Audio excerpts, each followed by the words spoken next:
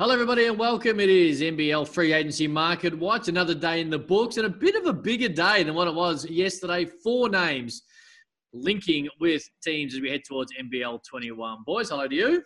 Hello, Cam. What's going on? I'll tell you what's going on. Liam said to us, I reckon 6 weeks ago, Ruben Tarangi, Southeast Melbourne Phoenix, which automatically, Homicide, as we know the way he works, we just jotted into the black book, and today was made official. 2-year deal for Ruben Tarangi after a year where he got stuck on that bench at Brisbane. Homicide, this is good for Ruben Tarangi. This is good for Southeast Melbourne Phoenix. Definitely good for both parties. He needed a change of venue, a change of scenery, and he got it. You know, he got little to no playing time last year, and this is a guy the year before got 2 of the biggest awards you can get individually, which is Most Improved and Sixth Man of the Year. So I expect him healthy, hungry, and ready to prove that he is a big-time player in this league. It's going to be fascinating to see how this plays out because there's a risk-reward element. I mean, I like it. As we said, you got to try and find value in the marketplace. This guy was clearly undervalued for what he can do. He's still only 25. I flagged in the write-up today. He's younger than Sunday Dech. Unbelievable. This guy it was 2 points and 1 rebound a game last year. 3-point percentage from 46% in that award-winning season down at 27% last season. It was a massive drop-off. How much of that was Brisbane, Lamanis, the situation? How much of that was Ruben Tarangi? We're going to find that out because Southeast Melbourne have played money ball. They've picked him up for not a lot over minimum, which is a great value signing. And now they're going to put him out there and let him play. And they're hoping that they get Tall Blacks Tarangi out there at small forward. And you think he'll start, right? I do. Yeah, cool. I tell you what, you both know that I'm a racing guy and a bit of every now and then a gambling guy. And there's a saying in racing, forget last start, and you can find excuses for it. That's how I see Ruben Tarangi. Forget last season. Let's focus on the one the year before. And obviously wins 2 awards, famously says 1.5 words at the NBL Awards night. Short on words, big in game 2 years ago. Hopefully it's the same as we head towards Southeast Melbourne Phoenix NBL 21. Here's my worry, though. My worry is what was the outlier last season with regards to his shooting and his offensive output, or the year before? He was never, over the course of his career, where he won 2 titles and things with New Zealand, he wasn't a knockdown shooter. And then he had that season after working with Mick Downer, and he was knocking down absolutely everything. Regressed to the mean last year. Does he come in back to that guy he was the year before? You said it, risk v reward. Talking risk for reward, and a guy that had a great year last year, Sunday Dech.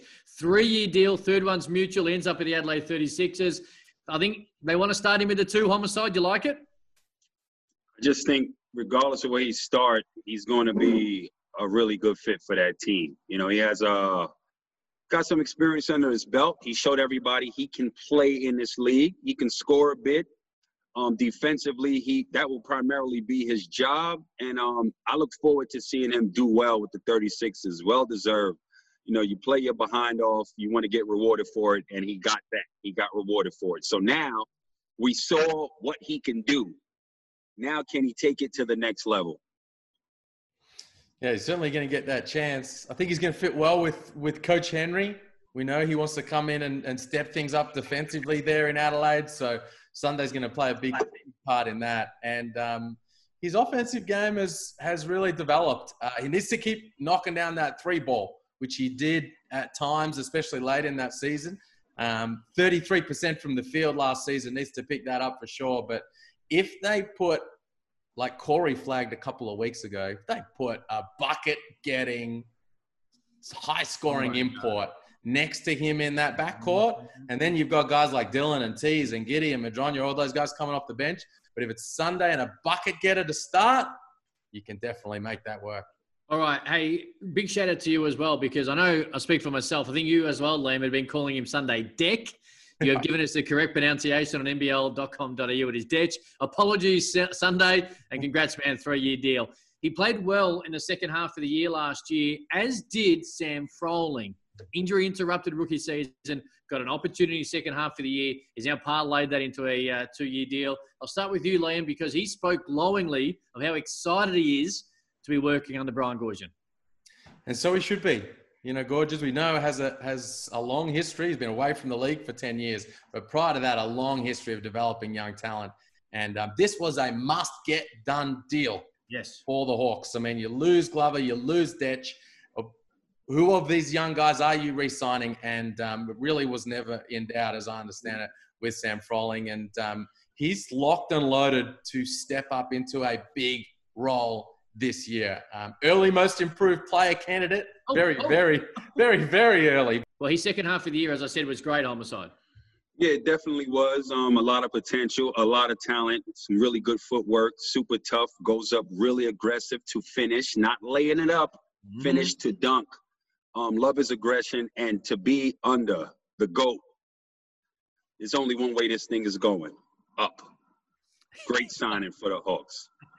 Look, and really good. We spoke about Emmett Nah last week, of course, Greeter yesterday, and then, of course, Froling today. So they've been able to not get everyone, as you touched on, Liam, been able to hold on to a core of these young guns who have been around that program for a couple of years. All right, David Barlow, no surprise by what team he signs at. He's back at Melbourne United, 1-year deal, almost the ultimate professional league. And he's a workhorse, Homicide, and he's someone that is going to make a huge difference with his strength and his veteran nous to be able to get this team going, because his last 2 years have been really good. You know the best thing about David Barlow, right? I mean, his body's incredible. You're talking about 17 years playing professionally. You know what I mean? So you know, and on top of it, you know what he's going to give you. You understand? He's going to come and play hard defensively. He's going to make the high percentage play.